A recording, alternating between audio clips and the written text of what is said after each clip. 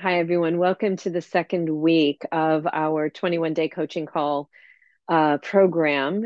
Gratitude Game is where you're going to have a deeper dive into all of these strategies. I would recommend that you continue with this daily mantra that we're doing. It's a real easier, just the focusing on the mindset. And once you're finished with the 21-day program, I would encourage you to go back and do the audio program in the Gratitude Game book.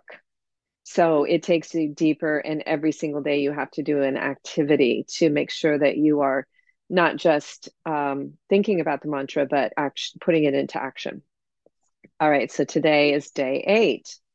And this week is all about putting things into action.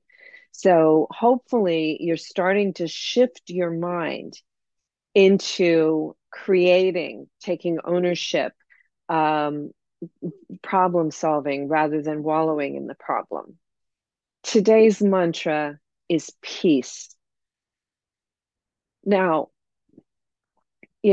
there's wars going on. There have been many wars going on. We've seen tragedies in all kinds of countries been completely destroyed. And Syria comes to mind immediately, but obviously there's still a war raging in Ukraine right now too, and probably other places that don't get as many headlines. So, without getting into a debate about whether or not war is necessary, in your own life, try to create greater peace. There's a saying, the battle you win is the one you don't show up for. Now, obviously, if you're invaded, the war was brought to you. But do you have to stay there and fight? Or is there another solution? Is it really a disagreement that you shouldn't be thinking of as an argument, as a war? So, what I want you to do today is just everywhere you go, think peace. Think peaceful solutions. Do you really have to be confrontational? Do you really have to say something that may be truthful, but might also be hurtful and really not have any constructive outcome? I don't know if this is true or not, but I have heard from people who study various religions that there is in those texts that telling a beneficial untruth is not a negative. Now, I think you should be honest. I think honesty is the best policy. Absolutely.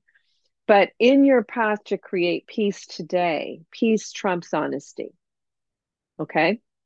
And that's not saying like something evil trumps honesty. It's saying peace trumps honesty. So, if someone says, "Do I look really great in this?" and you don't think so, maybe you could reframe it in another way.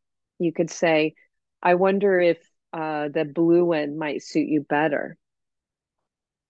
Now, what about people that just get in your face? And look, as a parent, you see it with your kids sometimes, right? Especially if you have a tween or a teen. And it's really, really can be very difficult because it feels, I mean, has there been a parent that had a teen that didn't hear how much they hate you and how stupid you are, right? So, what do you come back at that with? How do you create peace out of that?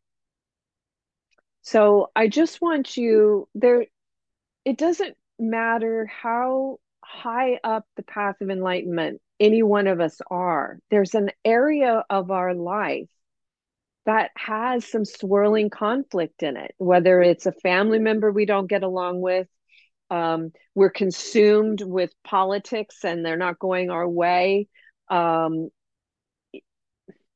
people who disagree with us, right?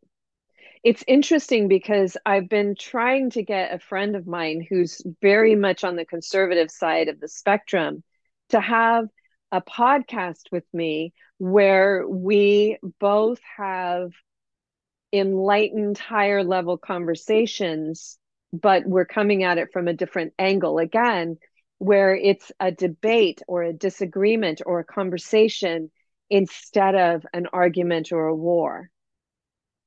Peace is not a passive thing. It doesn't mean just let everybody roll all over you, right? We saw with Martin Luther King that he could have peaceful protests, and Gandhi as well, that were pushing forward something, a social justice that they felt was imperative and long overdue. So you can be very active about something that you believe in and take a peaceful approach. I have to tell you, all the time, almost every circumstance I encounter, even with people that are very spiritual and or very sustainably oriented, where I'm saying, well, what about this area? And I'm learning too. I can't believe that I just learned, last year that I should be using recycled toilet paper. I mean, I can't believe that. So every day a new thing comes to light. A lot of people don't know that polyester is a petrochemical clothing made out of oil, and that over half of a barrel of oil is used to make plastic and polyester and other, petrochemical products. So again, we have to be more gracious in the way that we deal with people who don't have this understanding yet, and or are on the other side of it. And let me tell you something. There's not one person I know who doesn't want clean air, healthy food, a good education for their kids, opportunities, freedom. Everybody may disagree how to go about it, but what we want is the same. And so, what happens if our mantra today, at least, and hopefully a piece of this going forward in our lives, if our mantra becomes peace, but not I'm giving up all of the things I believe in, but that I'm willing to have conversations without having it be I win, you lose. I win, you lose. You're dumb, or trolling online or whatever it is. So today, create peace.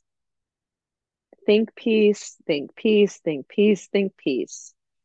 And whether it's something that comes directly at you, in your face, online, in your heart, wherever it is that you're feeling that conflict, go back to the precepts from last week, incorporate them that will help you create peace. What would love do? Can I breathe? Can I breathe more deeply? What am I grateful for? Why am I focusing on something that's making me so angry?